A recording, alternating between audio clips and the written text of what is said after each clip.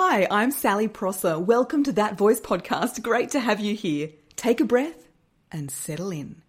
Practical tips and inspirational stories are coming your way to help you speak with more confidence, to grow your business, advance your career, and be done with public speaking freakouts.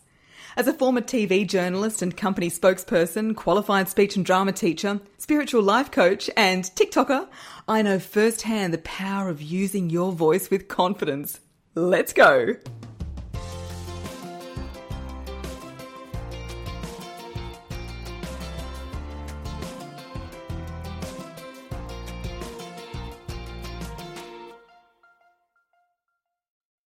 Welcome back to That Voice podcast. My guest today is a very talented facilitator, and look, that's an understatement.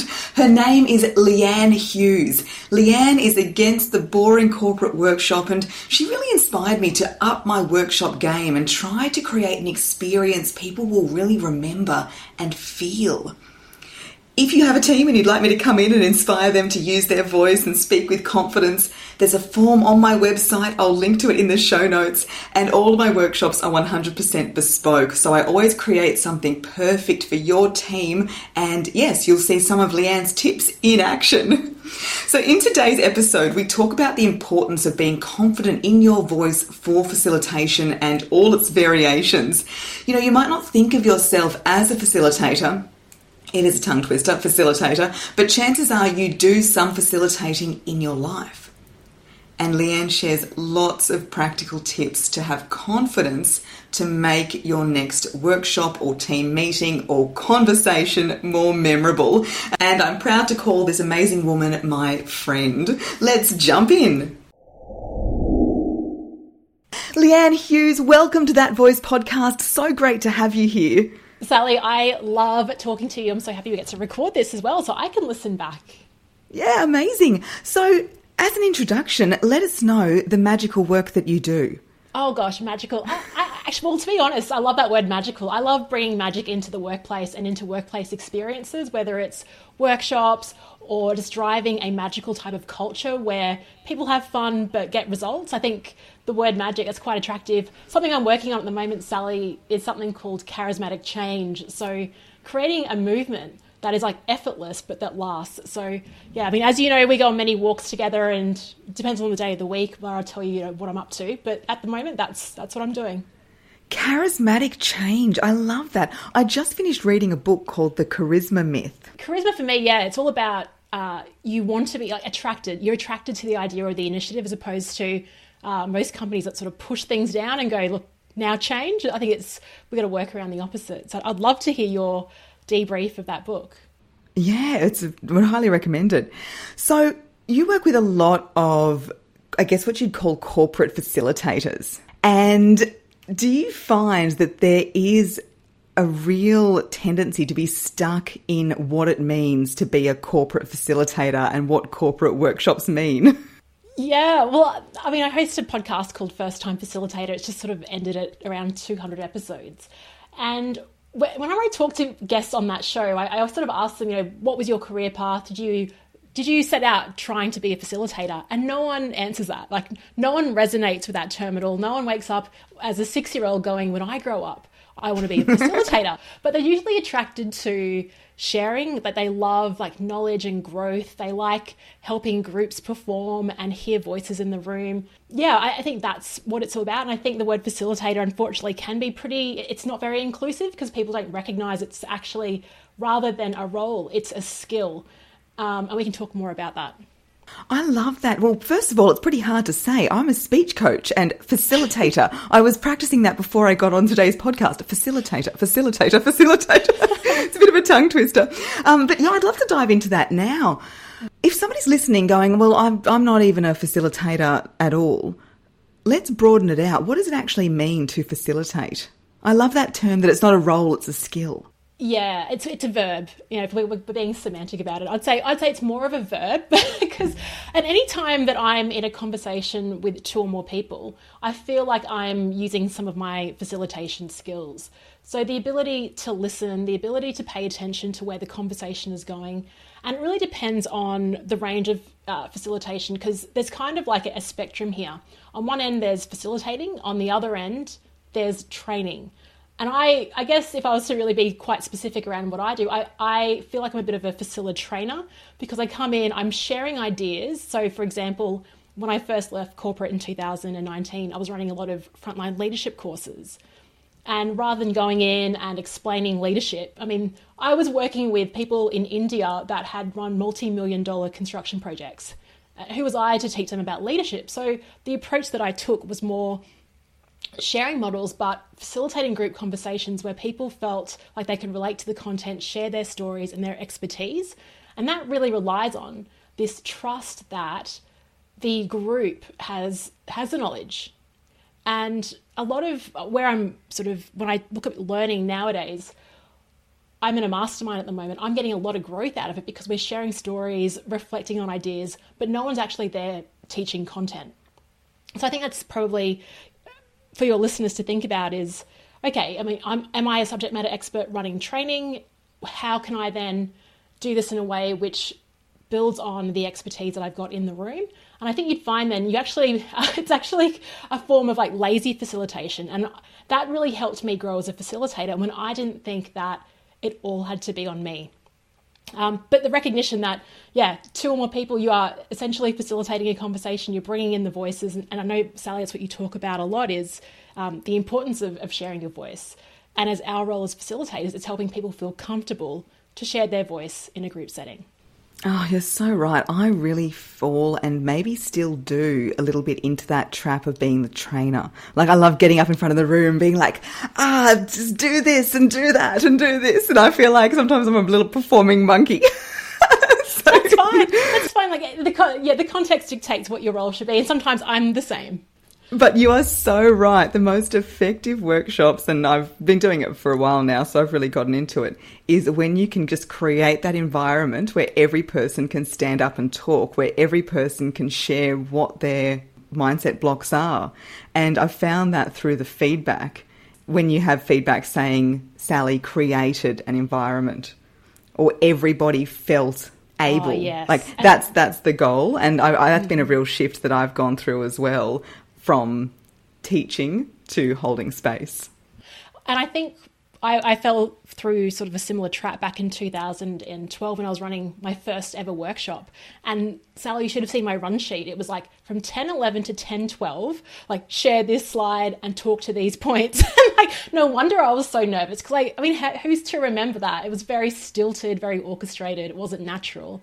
But we all go through that learning curve. And nowadays, I think my goal is when I'm in a room is that I can leave for 5 minutes, I come back and there's even more energy and power in the conversation. And it's hard to get people to come back to talk again. Like that's when I know my job is being done. Oh, I love that. And you've worked with some of the biggest companies in the world. You've done some really exciting facilitation work. In that time, have you felt the pressure on your voice? Yes. Oh, particularly when traveling. And that's why I decided to sign up to your 6-week makeover a couple of years ago, Sally, was because, even when we had this whole COVID hit and I was just on back-to-back webinars and it's usually when there's an extended period of time that I have to be up in front of a room. And with these workshops that you were talking about, these are 5-day workshops. Some days I'm delivering, I think there was one 7 or 8 days in a row, 8 a.m. to 5 p.m., during the breaks, you kind of want to just have a cup of tea and relax, but people are coming up to you and you're having to engage as well. It's in terms of the physicality, it's quite high. And what I didn't recognize, I thought the voice was just something, I wasn't really thinking about it. I just thought, focus on my content, creating the energy. But after, day 2 or day 3, it's scratchy, it's hoarse. It's your number one tool of communication when you're delivering a workshop. So I think for me, it was like getting the voice to last. I went to Hong Kong in 2019 and I really had to slow down. So if you're listening to this podcast, you can detect the speed of my voice. With my accent, particularly with participants that had English as a second language, I really needed to slow down, and that took a lot of work. I can slow down when I focus on it, but my default is like I speak at 1.5 times anyone else in terms of pace. Oh, I hear you. That's something that I've had to work on as well, and also Australian colloquialisms. I had a heart attack recently because Mum was like, "I listen to your podcast, honey. You're speaking far too fast." And I've always had this. My speech and drama teacher would always say, "Slow down, take your pauses." So I'm like, "Oh gosh, Mum, I've been working on making this easy to understand." Anyway, of course, it worked out she'd actually accidentally hit the two times button, so she was listening to it on 2 times speed. I'm like, "Oh, good, not me." But yeah, I love that. So what did you do when you're on day 2 of the workshop? Your voice is going on you. Everyone's coming up to you in the breaks. How did you look after it? Oh, gosh. Well, I wish I had learnt from you then, but I was taking, so rather than preventative strategies, which is what you talk about in terms of controlling your breath, you can't really pick that up when you need it. That's the insurance policy I can use now. But so what was I doing? I was just looking at all the hacks, really, Sally. I was, water. I wasn't drinking dairy in the morning. I knew that was sort of constricting the throat. I actually had to force myself to talk less, which actually created more of a facilitated experience. I relied on visuals, activities a lot more. And the good thing about Asia as well, this is quite rare in Australia, is to walk into a hotel function room and they have a microphone and speakers. In Asia and India, that's supplied as part of it. So you have a speaker, you've got a microphone, and I definitely relied on those. Yeah, that's so helpful. I'd always encourage people to use a microphone if it's offered. There's often a fear around microphones. You'll see on panels, people get offered the microphone. They're like, "Oh, no, I don't need it." If it's offered, take it, because the number one thing is being able to be heard. And it's much gentler on the voice as well. And you can use a lot more vocal variation. Like if you're in front of a room with no microphone, you find you're just in projection mode. But with a microphone, you can really bring it back down. So, yeah, love that, Leanne. And just a chance to remind everybody to take a microphone if it's offered. Oh, I love that. And what about the controlling nerves? I know you've done some high stakes facilitation. How do you walk into that room like the boss you are and just claim that space when you're feeling like, whoa, there's some big wigs around here? Oh, it still comes back to haunt me. There was actually a gig I did 2 years ago, and hilariously, because I've got an Apple Watch, I was sitting on a panel and it was about to start, and my Apple Watch signaled that my heart rate was racing, but I was stationary, and it was like a heart, like, you know, that signal you get when your heart is pumping so fast. So that happened, and I was like, come on, Leanne, like, get it together. So self-talk, I think, is important, what you're actually telling yourself. I know you mention a lot is reframing it from being nervous to being excited. I find that very helpful. Neen James, I think I shared this quote with you on one of our walks, but the thing that really shifted for me is, well, what is my purpose? And what I love to know is that people in that workshop, they all want to have a great experience. No one wants me to be a dud. So I've got that support. But also my role is to get them to have a great experience. So I just put my focus on them. And the quote is, when you stand in service, you can't be nervous. And that really just gets me out of my ego and all about, you know, being about me. And I think that's why sometimes I find it more comfortable taking that facilitative approach, because I'm moving the spotlight away from me and shining it on them. So that really helps the nerves. When you stand in service, you can't be nervous. How have I never heard that? That is absolute gold. And so true. It's not everyone looking at you, it's you looking at everybody. Oh, I love that. And you work with lots of facilitators. You've got a great Facebook page with hundreds of facilitators there, and you've worked with them over the years through your course as well. Leanne's got a fantastic course called Booked Out Facilitator. So if you're wanting to book 5 workshops for everyone, then get on it. With all of your students or clients or friends, what do you see when it comes to blocks around that confidence and voice piece? I think it starts with the internal dialogue. So some of the questions I see are questions related to, like, how can I do this? And but it's more sort of preface, like, I don't think that I could, so how do you? So what I find really interesting is the preface before the question. Like, I don't think I can run a creative workshop, like, how do you do it? And so, again, back to mindset, which then impacts behaviour. You've spoken about this so much. So I think a block is, who am I, and the block that I had as well, who am I to be in front of a room delivering this? And I had that, this is the reason I started my podcast, was in 2017, I was flown to Canada to run a workshop. It was the first leadership workshop I'd ever run for this company. 30 male mining supervisors in the room. I'm jet lagged. I have no idea what I'm doing. Like, oh gosh, it was really tough. And so the block for me was what kind of really got in my way of delivering a good experience. And I got through it and got some good feedback, but I could have done a lot better, was I'm not a miner. Like, who am I? It's like, who am I to be doing this?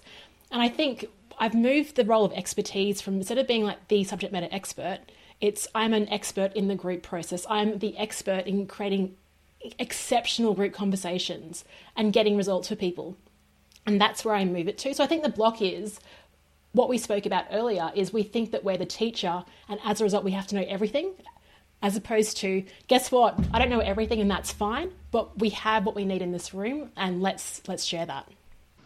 Yeah, I love that. I really lent into that when I was a spokesperson for Urban Utilities, so water and sewage company. And of course, as a spokesperson, when I'm speaking about a burst water main or something like that, or a big water project, I am not the lead engineer on the project. I'm not the subject matter expert in how it all works, but I'm the expert in how to get that message across to the media, the expert in how to turn this amazing technical information into something really exciting for the 6 p.m. news. Like that's the skill set. And that's what I also teach in media training, that the speaking to the media is the skill set in itself. Yes. Yeah, I really, really like that. So for anyone listening who is leading a meeting or facilitating, you'd be able to relate to this. Often the subject matter experts are the worst at doing that. The worst. Yeah. And that's it. And that's why people are so bored. I mean, because usually when you get an SME, you'll see a PowerPoint, you just be lectured to, and you don't have a chance to share your opinion. And so that's the beauty of this approach. It's quite refreshing and relaxing. And also just one more block, Sally, I wanted to talk about, because it's a big one that you probably see posted every couple of weeks on the flip chart, is just dealing with the unpredictability of a workshop. So the second you get people having a conversation or engaging, there's every opportunity for things to not go the way that you intended. And I think that's probably the biggest fear as well, is like, well, what if it goes this way? How do I bring it back on track? How do I not lose the atmosphere? What do I do next? What's been the most unpredictable thing that's ever happened in a workshop with you? Oh, it was back in that Canadian experience where one of the supervisors just refused to participate in an activity, and he was quite influential. So we basically had 3 people. It was run a pre-start talk. So we taught them how to create the materials and jump up, and he just wasn't comfortable. So he's like, and so, folded arms, I'm not doing it.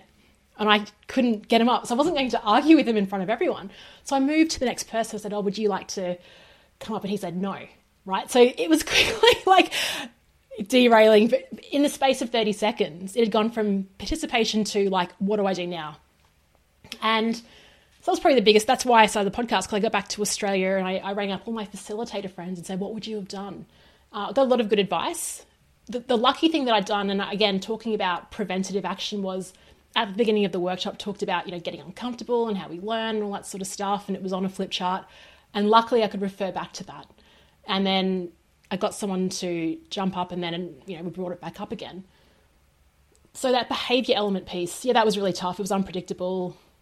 The mood shifted so dramatically. My stomach was out of my mouth. Yeah, I can imagine. I'm kind of used to that, because public speaking workshops, people usually... Well, I try to kind of say there's no public speaking, because if I do at the start, then people disappear during the lunch break. So I need to kind of I love that. Create that. It's not like that. I create a very, very warm environment where everybody does get up. I've never had the situation. Oh no, I have had a couple of situations where people haven't got up. But I think you'd agree with me here, when stuff goes wrong, that immediate reaction, like your body temperature can rise and you feel the kind of hairs on your arm and you can go, oh shit, like this is not what I expected. Yes. Yeah, and that's why I try, similar to you, not to get too tied to the run sheet or too tied to the slides. And often I'll take a seat at the table with people And, well, the good thing about what I do as well with voice production is I can always throw a breathing exercise in. So it's kind of like my go-to. If everything goes bad, I'm like, well, I need to hella breathe. So let's all breathe together, right? Into the diaphragm. Nice, slow breath out. So it's as helpful for me as it is for everybody else. But yeah, it's about being, I hate that word agile. It's such a buzzword, isn't it? But it really is about being able to be responsive. I think with facilitation, if you like to be in control of everything, it's never going to work, is it? No, and that's the difference between, like, a question I ask myself is, when are you not a first-time facilitator? Like, when do you graduate onto something else? My personal definition is you actually feel comfortable in the ambiguity and you thrive on the ambiguity. I think that is it, as opposed to I'm in control and everything else. And like you said, I've had situations where, the heart rate's up. I've had groups where they were talking about things, they felt it was at a surface level, they wanted to get like deeper. And so I had nothing in the agenda related to that, but we just got the chairs in circles and talked it through. And I'll have to grab one of your breathing exercises. I think that's the perfect intervention actually to change the mood within the room, is by doing that. But also back to being a lazy facilitator is saying the responsibility isn't on me to solve this for you. As a group, how can we work through this? And so having a couple of processes in the background or in your back pocket is helpful as well. Yeah, being comfortable in the ambiguity. Leanne, you're coming out with so many great one-liners. I love this. And I think that would be true for any type of speaking. It's true for whether you're doing webinars, the tech always goes wrong, or any kind of public speaking where something can happen in the audience or them could have a wardrobe malfunction or really anything. So a technique I like to use is, rather than fear the what ifs, what if they don't get up and talk? What if they're really hostile? What if my shirt comes undone? Rather than the what ifs, you prepare for the when I's. So it's kind of like, it's that real proactive. Okay, when nobody gets up to speak, we're going to go to this exercise. When my voice starts going on me, I'm going to go to this video. And so you become really in control of what you're doing when you go into it. Yeah, and that's it. And the more experience you get, unfortunately, you don't develop all these whens because you have no awareness of like what can possibly happen. And then you like start collecting, okay, this could happen or this could happen. And then you think, okay, well, the next time I've got it.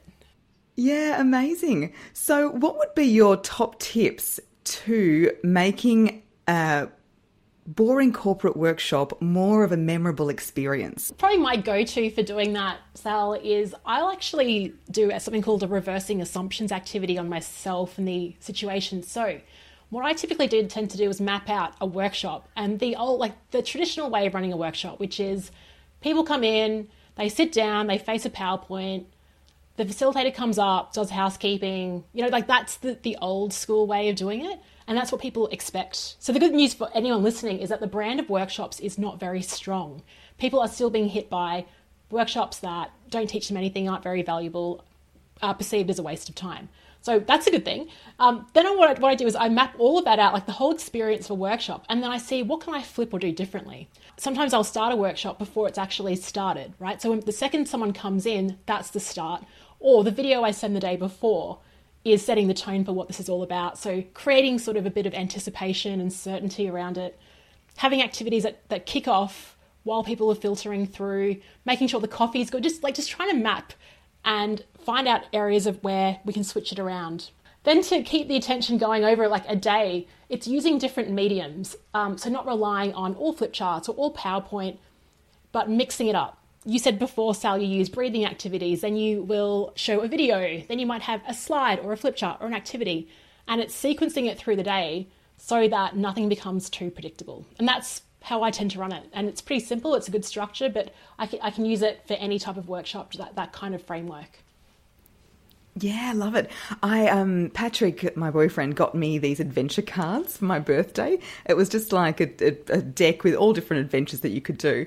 And I'm like, yes, this is workshop gold. So now I have them all on a table, not for every workshop, but I've used it a couple of times. And when somebody walks in, I say, okay, I'd love you to grab a card of something you've done and then something you like to do.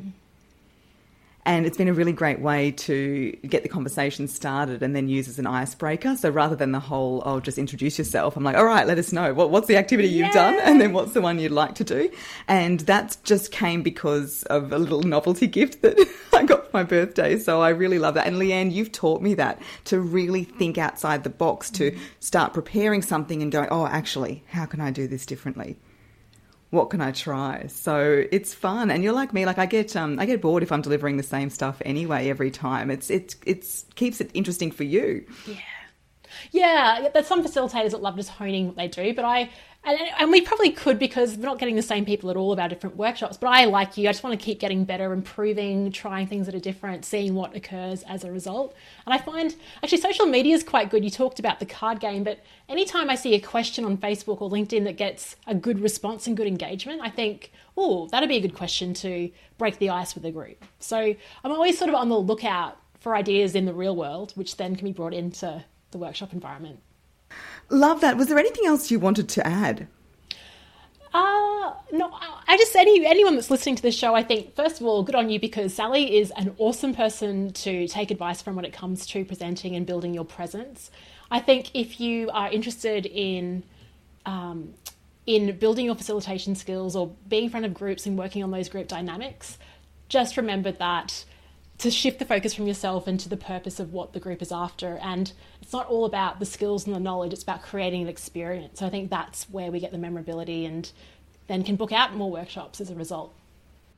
Fantastic. And to create that experience, you've got to bring the tools of the trade to the table. And one of the biggest tools is your voice. So I know you've done my 6-week voice makeover. How did you find it? And what would you say to anybody thinking about doing it?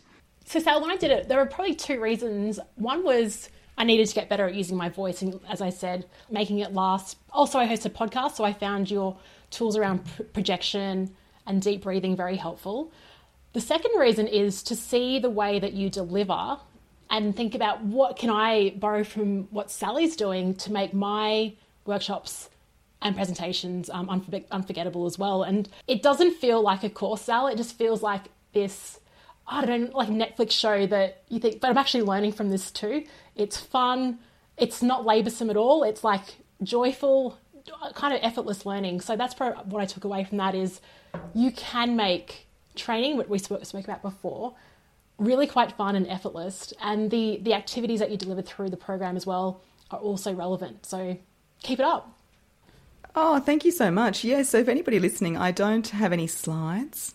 So when I do the live masterclasses, it's just half an hour straight to camera. And the reason I do that is because I'm trying to demonstrate a lot of the techniques that we're learning in the course and to show that it's really about that connection that you can make. So that's amazing. Oh, and Leanne, how can people get in touch with you? Yeah, sure. So LinkedIn is great. Sally and I are connected on LinkedIn. Website is leannehughes.com. And if you want more facilitation tips, you can listen to my podcast. It's at firsttimefacilitator.com. Amazing, Leanne. Thank you so much for coming on the show. Sal, love chatting to you. Thank you. Leanne is just amazing, isn't she? And of course, I'd encourage you to connect with her. If you'd like to join my 6-week voice makeover and learn my step-by-step process to make an impact every time you speak and get a little bit of a Netflix show, as Leanne mentioned, then get on the wait list. I'll link to it in the show notes. We start Feb 27th with our welcome party. I will also link to a free video training I've put together to outline 3 ways you're sabotaging your speaking without even realising it. Because, of course, before you learn what to do, you want to be aware of what not to do. It's only 8 minutes out of your day. It's well worth a watch. In those 8 minutes, you could learn something that will completely change the game for your speaking confidence. So check it out. Have a fabulous, fabulous day. Sending good vibes to you all. And I'll be back on the podcast waves next week. Bye. Thanks for listening to That Voice podcast. If this episode resonated with you, please share it with your people on social media and tag me at Sally Prosser Voice. And for episode details straight to your inbox, leave your email at www.thatvoicepodcast.com.